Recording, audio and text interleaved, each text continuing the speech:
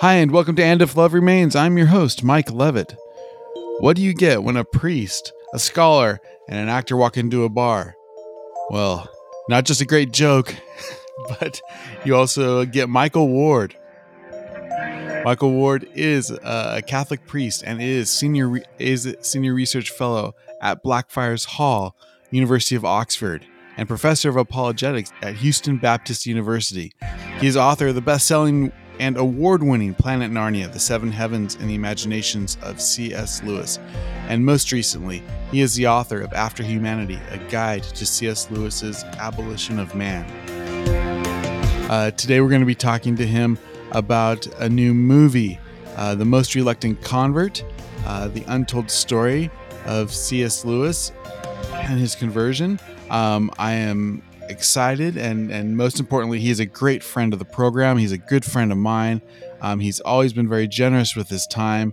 Thank you so much for being on the program, Michael Ward. Welcome to And If Love Remains. My pleasure, Mike. Thank you for having me. Absolutely.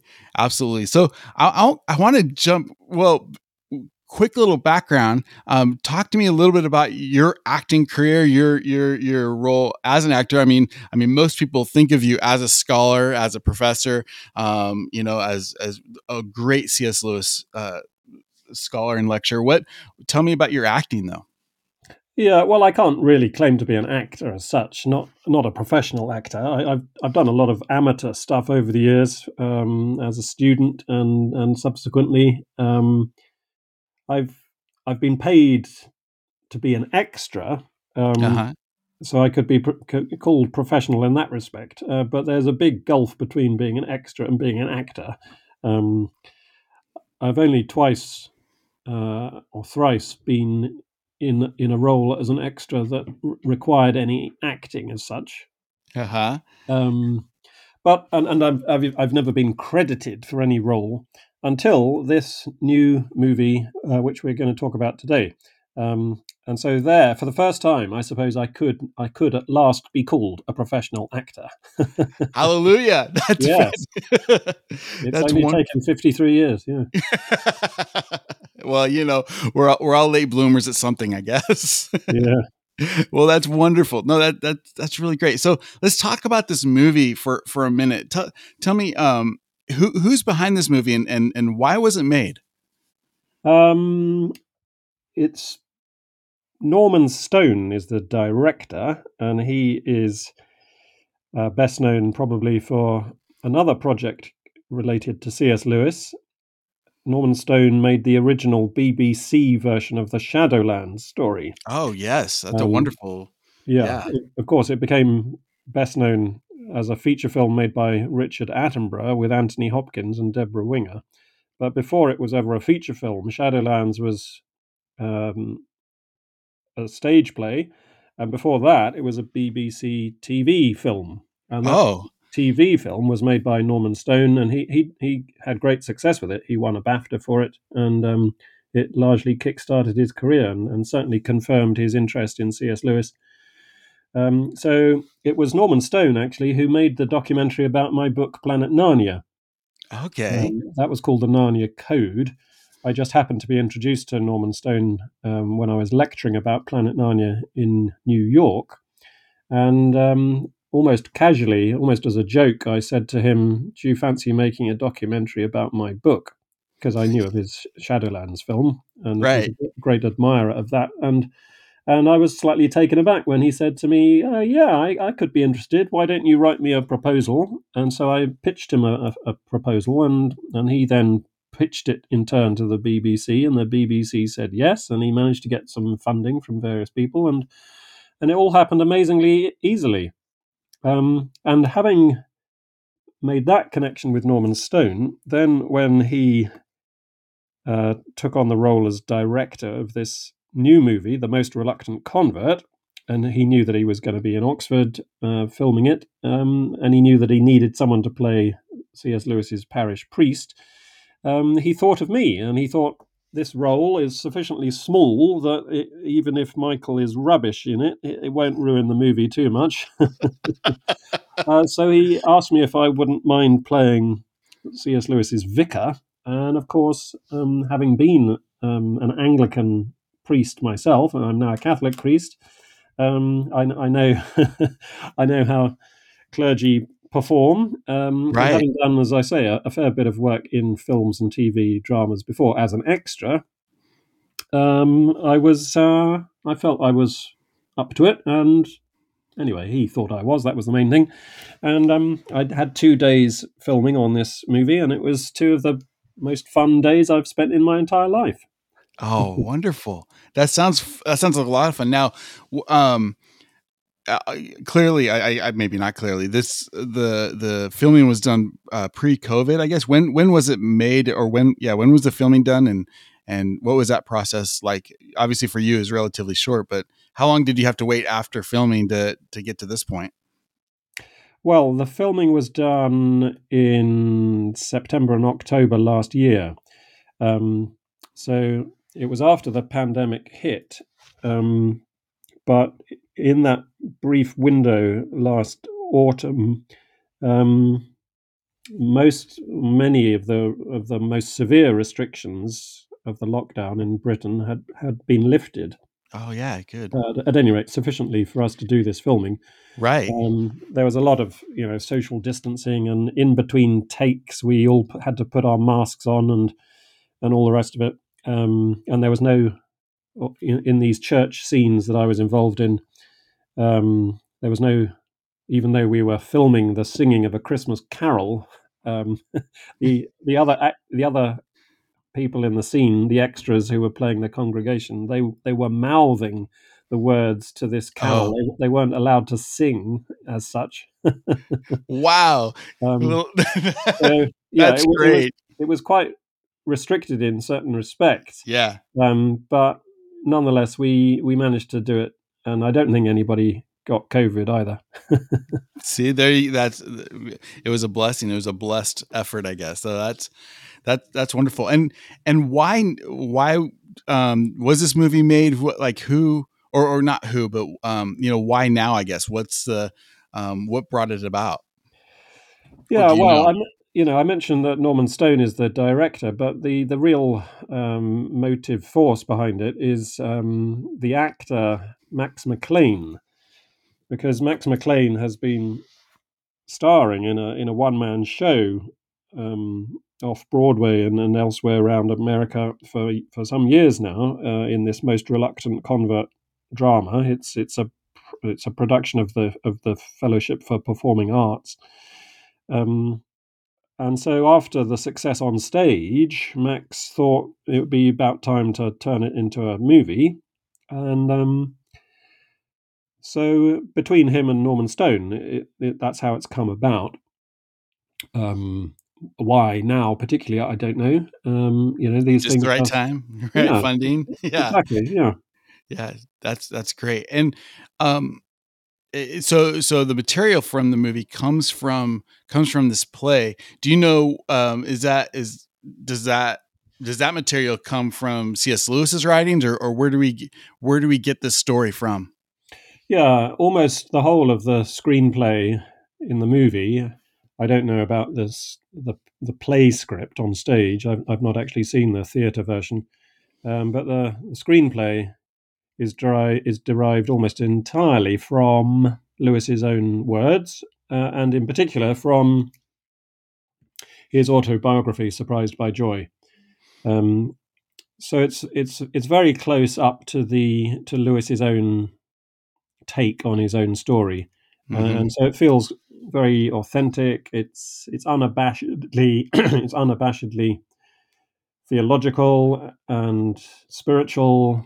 There's no dodging of the question of Christianity. I mean, that's the whole story. The most Right. reluctant convert is Yeah. about how Lewis comes to believe in God and then believe in the Christian God. So that's Spoiler all. alert, guys. Yeah, He's a convert. quite. But that's one of the reasons I like it, because unlike the recent biopic about Tolkien that was made, which really skirted his Christianity, there's no skirting involved here. On the contrary, they're plunging right into it, and it's all the better for that, I think.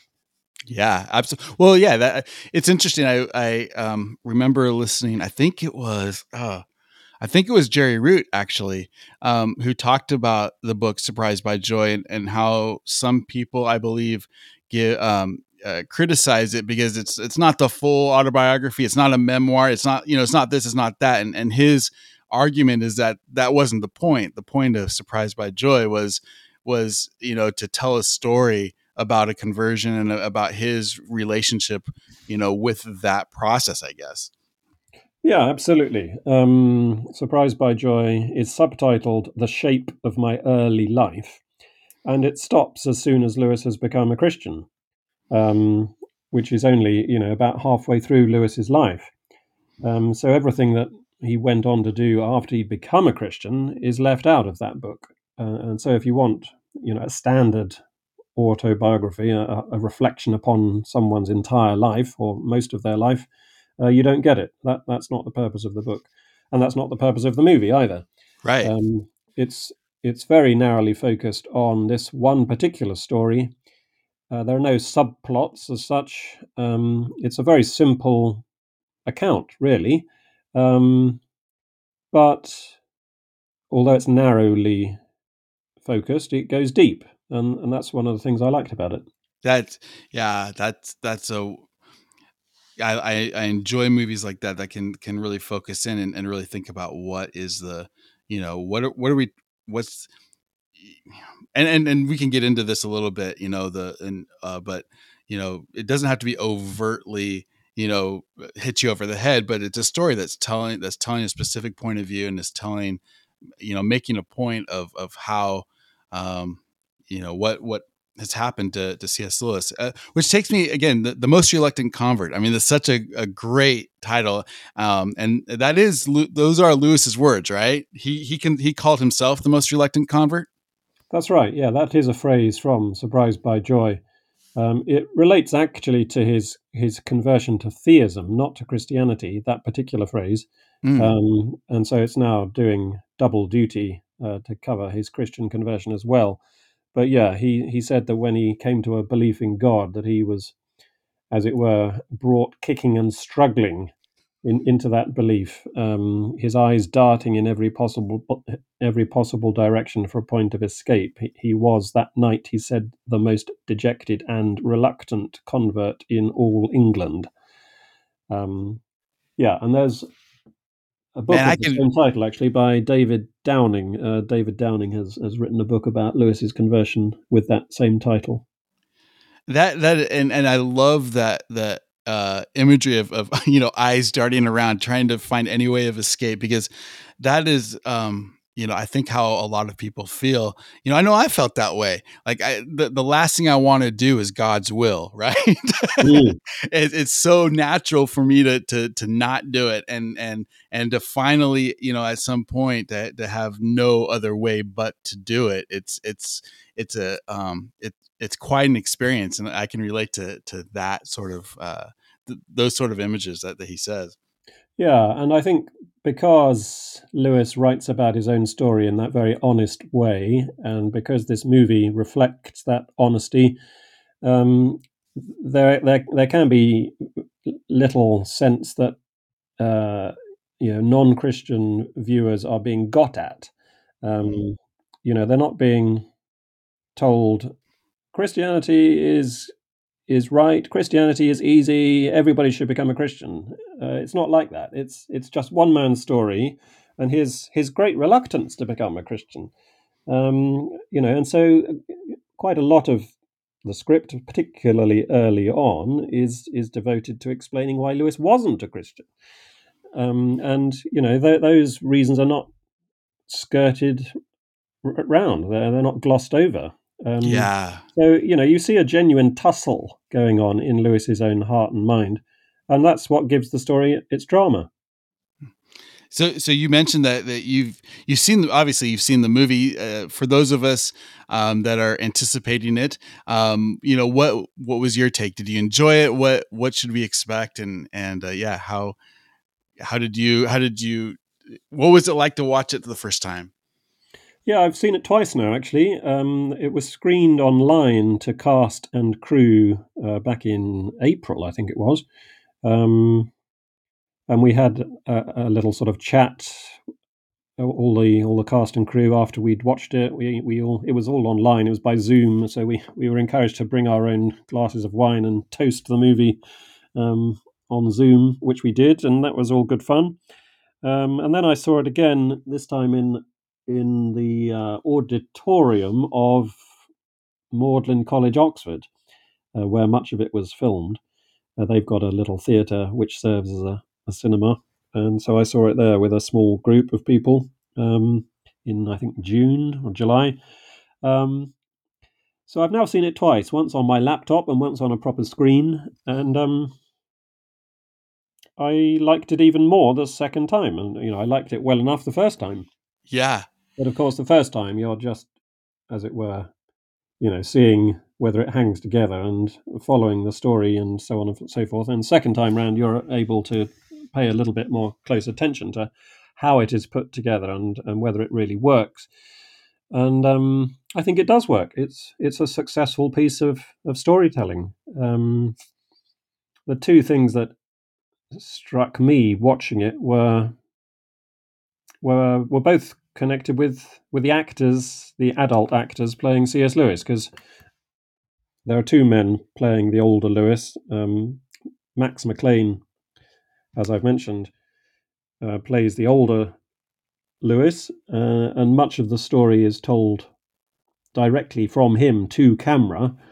Um, and in some scenes, you see not only Max McLean, but his younger self in the same shot. Um, so the older Lewis is reflecting upon his younger self and watching his younger self take these various steps and have these various experiences. And the younger Lewis, the young man, is played by Nicholas Ralph, who's recently shot to stardom as as the vet James Herriot in the TV drama All Creatures Great and Small, which has had great success in England and I think has been screened in America too on PBS. Yes, I've heard of it, so it's been here at least, and yeah. Yeah, and it's very good. I would encourage everybody to watch All Creatures Great and Small on PBS. I think it's part of the Masterpiece Theatre. Um, and Nicholas Ralph hadn't yet become famous for that role when he was hired to play C.S. Lewis, which was very good timing because Right. as soon For a as he lot of became as soon as he became famous, of course, he must undoubtedly have become much more expensive. right. Right. Um, and anyway, I went on set.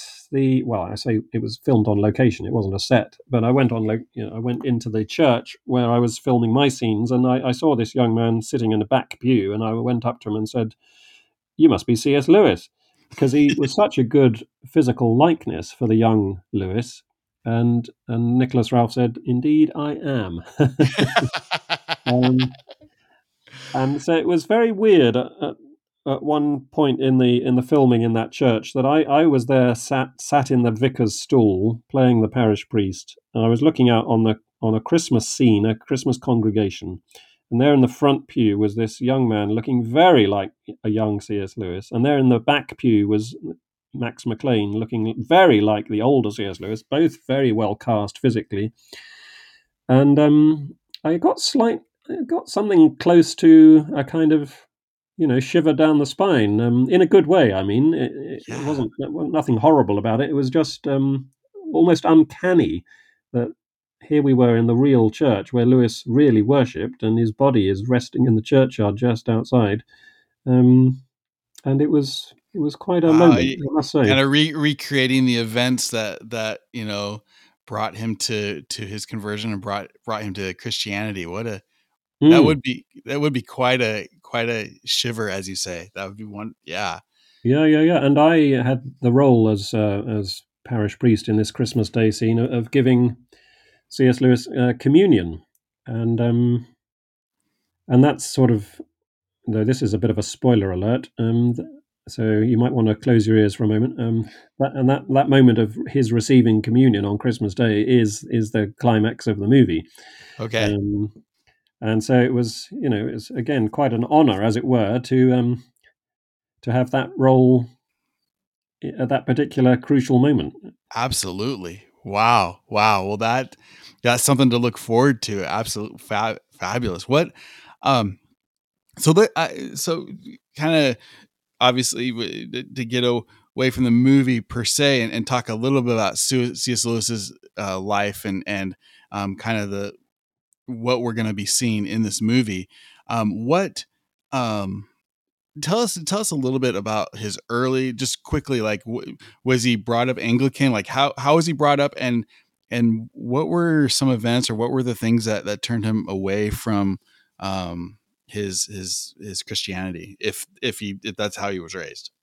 Yeah, he was raised as a Christian. He was born into a Christian family. He was born in Belfast, and his grandfather was the vicar of the church where he attended as a boy, and indeed his grandfather baptized him as an infant in that church, St Mark's in Belfast. So he was born into this Anglican family and taught all the usual things, he said, and taught to say his prayers and read the Bible and so on and so forth. But when he was about 12 or thereabouts, he went away to school in England, and around that time he abandoned his childhood faith with a great sense of relief, he said. Hmm. His mother had died by that stage. His mother died when Lewis was about 10, and that, of course, was a catastrophic blow for the young child. But he doesn't go into any great details about why he abandoned his faith. One of the things he explains about why it was a relief to give it up was that his prayer life had become a great burden to him, and every night when he was saying his prayers at night, he felt that he could only end his prayers if he had said them with sufficient earnestness. Every clause of his prayers had to be accompanied by what he called a realization, an intense kind of visualization of whatever it was that he was asking for or praying about. And so this whole process of saying his prayers at night so intensely was a great burden to him, and so that, and giving up on that, as a Right. result of giving up on his faith in general, was a great relief. That And is so, interesting. yeah, Yeah. so for some years he called himself an atheist, and it was in his late 20s that he came back to a belief in God. So he called himself a theist for a while, and then in the early 1930s he became a Christian, or Okay. you might say he reverted to being a Christian, Right. because And he how had been raised as a Christian, he had been baptized, and so it's in a way it'd probably be more accurate to talk about the most reluctant revert than the most reluctant convert. right. That's great. What so how long, I mean, if he was in his 20s, I don't know his life well enough. Um how many years would he have thought of himself as a theist before he actually reacquainted, reverted Mm. to Christianity? Well, it was probably only about a year or so. Okay. Um, Interestingly, he seems to have misremembered the date of his own conversion to theism. In Surprised by Joy, he dates it to 1929. But Alistair McGrath, in his recent biography of Lewis, argues very persuasively that he actually misremembered it and that he became a theist in 1930. Okay. And then a Christian in 1931. So it was only about a year or so that he was a theist as such. Which that once you make that kind of uh make that leap, it doesn't go too much further, if you especially if you have a background in Christianity, Mm. to do that. I would think. What he lived at a really unique time. The Great War took place. lots of turmoil in the world. He served in World War I. What role did World War I have in his theological thinking? Well, I think it confirmed his general pessimism, um, and of course he saw a lot of suffering. He saw men die. He was very nearly killed himself. He served only for about 6 months in the trenches of France, and even then, some of the time was spent in hospital, not on the front line, because he went down with trench fever and was hospitalized for a bit. Um, but then a shell fell in his trench in the spring of 1918 and obliterated, just annihilated the man standing next to him, his sergeant, Sergeant Ayres. And Lewis felt that he was probably dead himself. He kind of had an out of body experience, and the thought occurred to him: here is a picture of a man dying. He thought he was dead or was dying, and did indeed, come very, very close to being killed. And he was spattered full of shrapnel, bits of which he carried around in his body for decades afterwards. But of course, he survived. He was invalided back to England, and he spent about another 6 months or so recovering from his war wounds. Um, and the first book that he ever published was a book of poetry, Spirits in Bondage, it's called, A Cycle of Lyrics. And that came out the year after the war ended, 1919. And in that book, Lewis talks very angrily about God, or God as he supposes God to be for the purposes of those poems.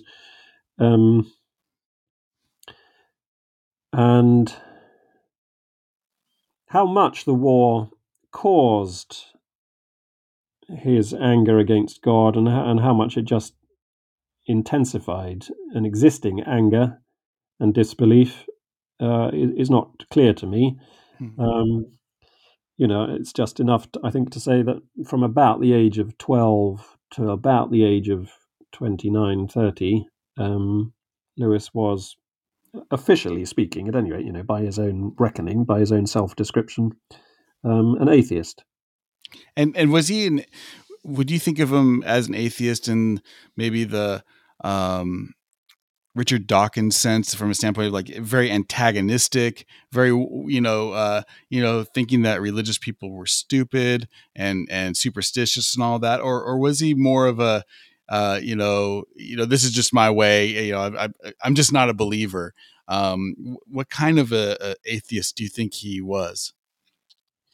Um, there are one or two letters that he wrote, particularly in his teens, when he strikes a rather disdainful attitude towards the faith. But on the whole, he was too intelligent and too respectful of Christians that he knew, to be quite that antagonistic.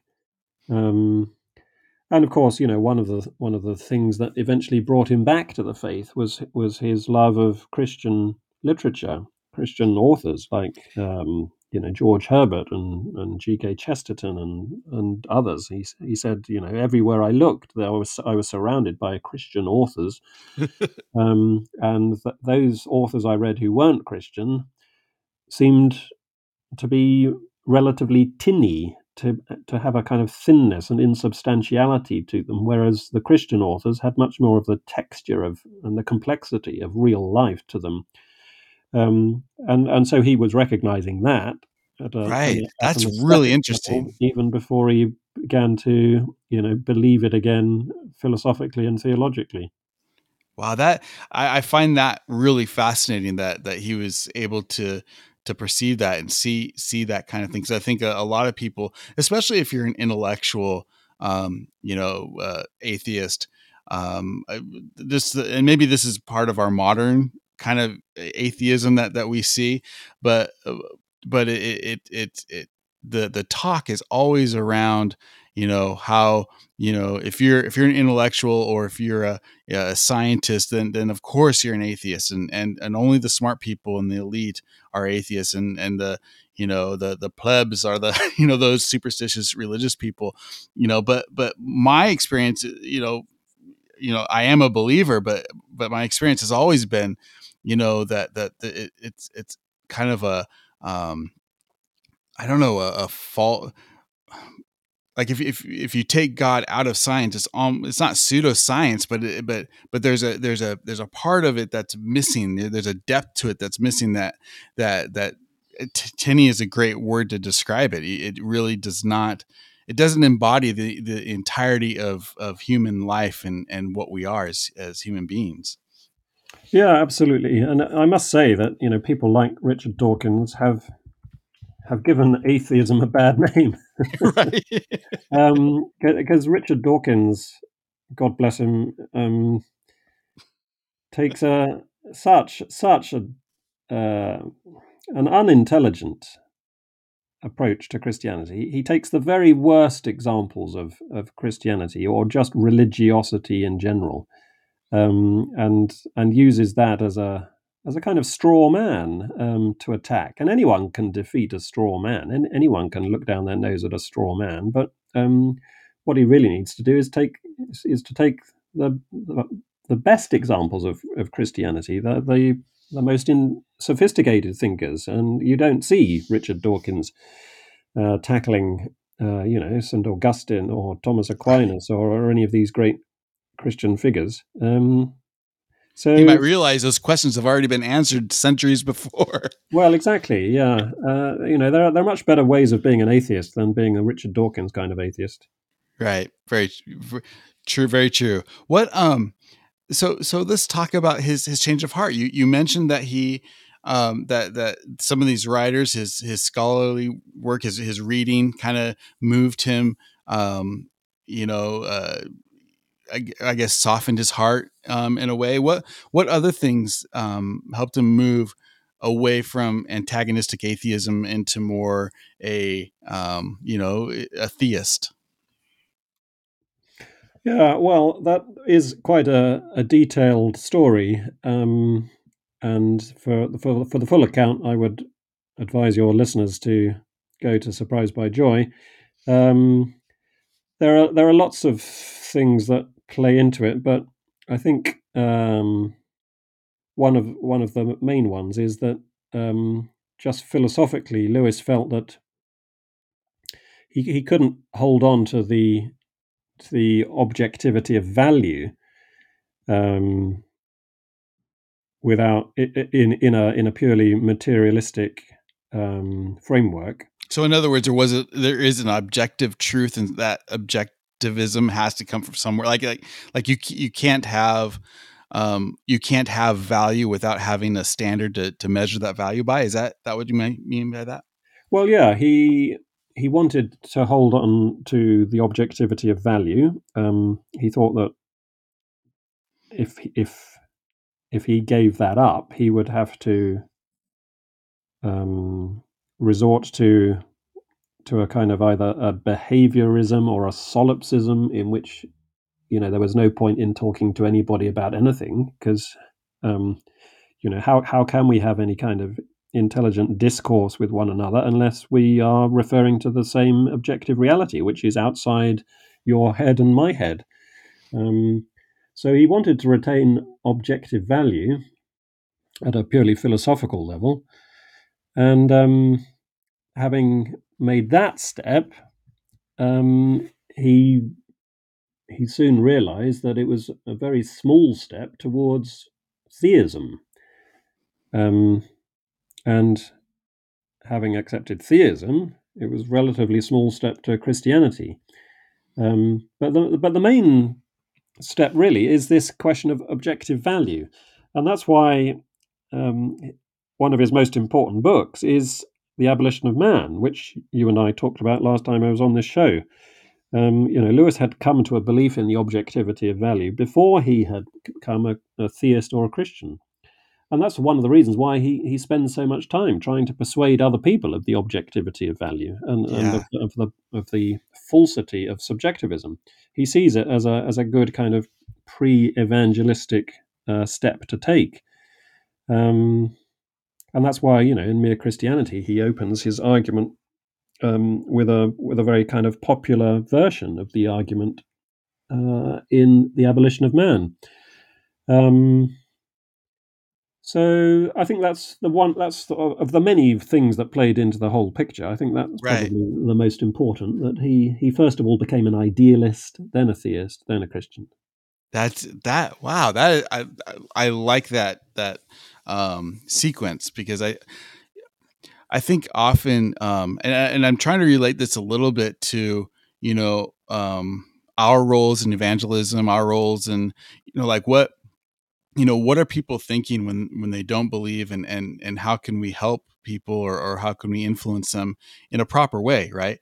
And I think understanding what Lewis went through from an intellectual standpoint. Let me put it this way: I think a lot of time in modern, at least in America, and in modern Christianity, it's about bringing Jesus into your heart. It's about a very emotional and a very uh, um, feeling based operation, which is fine. Like I don't think there's anything wrong with that.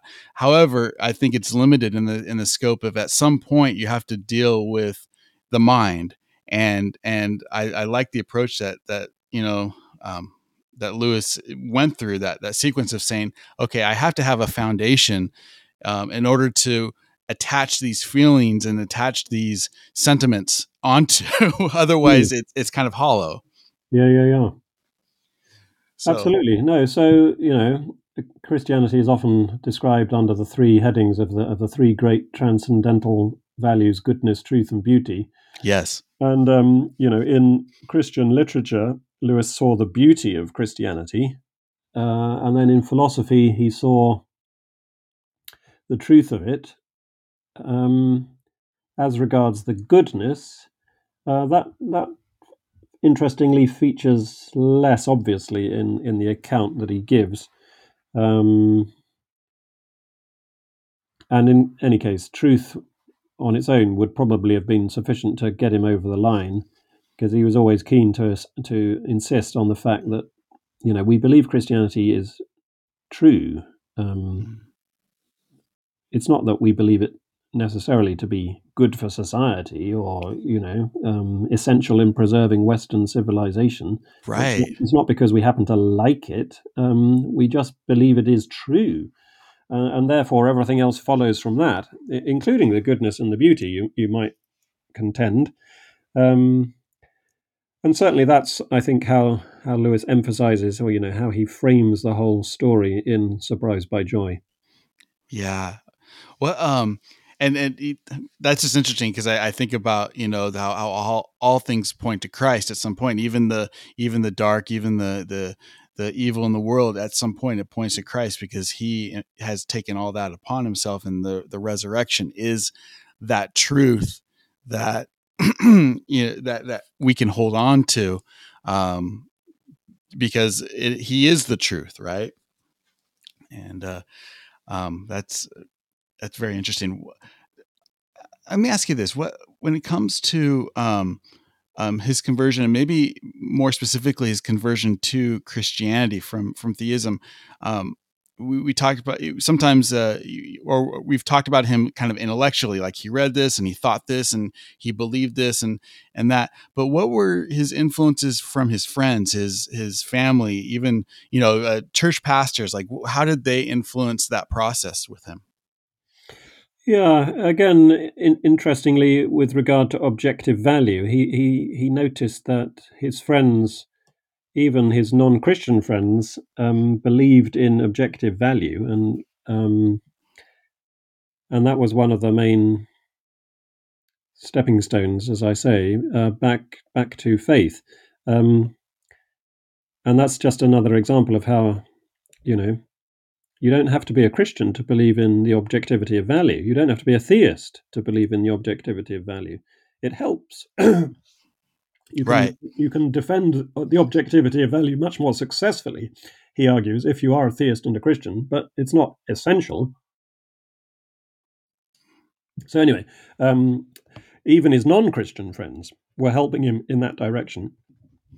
And then when he became friends with Christians like Tolkien, for instance, and Neville Coghill and Hugo Dyson and Owen Barfield, if Barfield can be called a Christian at that stage of his life,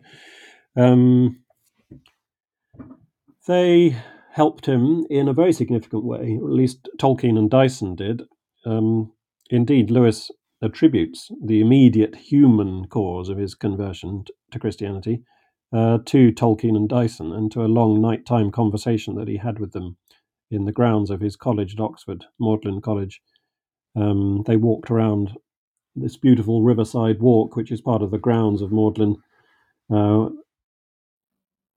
in a lovely evening walk in September 1931, and a few weeks afterwards, Lewis had the life-changing trip to Whipsnade Zoo, when, as he said, he set out not believing that Jesus Christ is the Son of God, but when he reached the zoo, he did.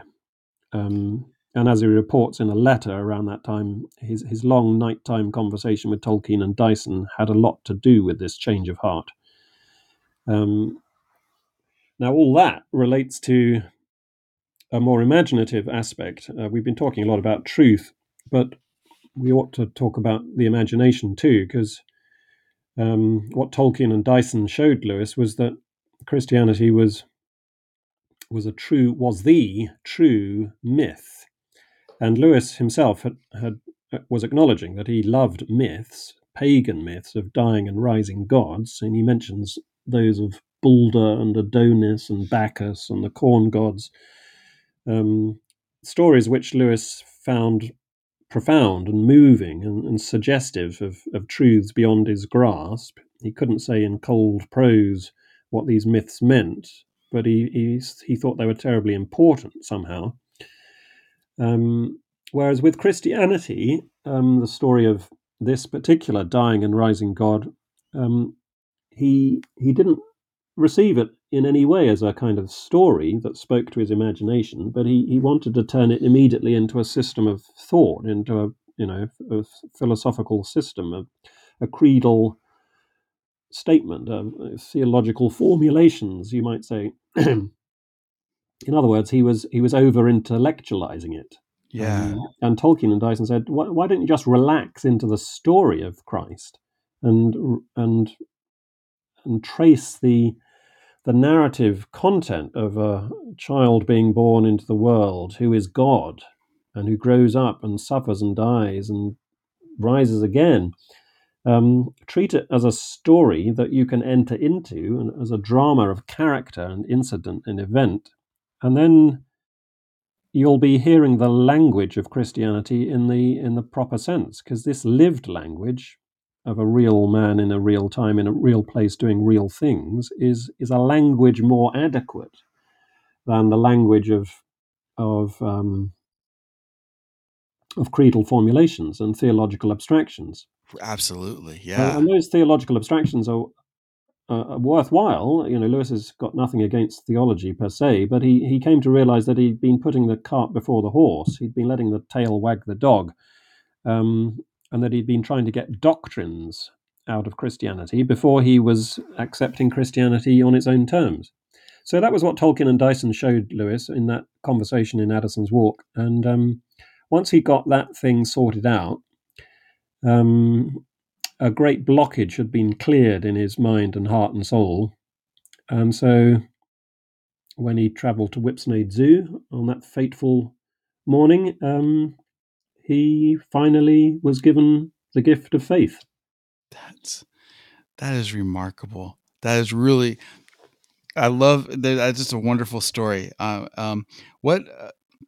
Why did he end up joining the Church of England versus maybe Catholicism? Tolkien was famously a Catholic, and was very influential on him. Is there a quick, easy reason why he decided the church, that's where his family was, or what was his thinking there? Yeah, I think the quick reason is that he had been raised an Anglican, and Oxford, particularly back then, was a very Anglican city. All the colleges had Anglican chapels Yeah. and Anglican chaplains. The university church is an Anglican church. Uh, the Church of England is the established religion of this country. The monarch is the supreme governor of the Church of England. So Anglicanism is the kind of default setting for most English people, especially most Oxonian educated English people. Um, and so that was the very natural destination for Lewis. And I don't think he ever seriously considered any alternative. Right. What so just to finish up, and thank you so much for your time. I've this has been a wonderful conversation, and again, you're always so generous. As we think about his conversion story, if we were to take um uh his future apologetics out of it, if we were to take some of these things on the outside that are very important, but if we just looked at the story itself and we thought of it as a moral or a parable, what do you think some of the lessons, or what do you think Lewis would want to teach us, or have us know from knowing his story of his conversion? Well, one thing I think it's worth saying is that he himself in later years acknowledged the fact that God brings people to himself in any number of ways, and each conversion story is unique. So there's no pattern or template that people should try to conform themselves to. Having said that, of course, we do look to other people as a way of understanding the world, and if we were to draw any kind of lesson or moral from Lewis's own example, um, I suppose one would be, as we've already touched upon, the need to seek for the truth, and to let the truth be your guide, even if that leads you in a way which you might otherwise find, unattractive. Because Lewis says, doesn't he, repeatedly in the course of Surprised by Joy, that his great desire in life had been to be left alone, not to be interfered with, to be his own master. And he was a very individualistic kind of character. Um, and that was one of the reasons he didn't want to become a Christian, because he saw God as the great interferer. Hmm. Um, and so, from that point of view, he genuinely didn't want to become a Christian, but he felt that he had to if he was going to be intellectually honest. He had to acknowledge that God existed and that God therefore had certain claims upon Lewis's life. So I think that's one useful moral to draw from Yeah. Lewis's own case, and another is the fact of the narrative quality of his understanding of Christianity. That it's not just about getting your ideas in order. It's not just about intellectual assent to a doctrinal system.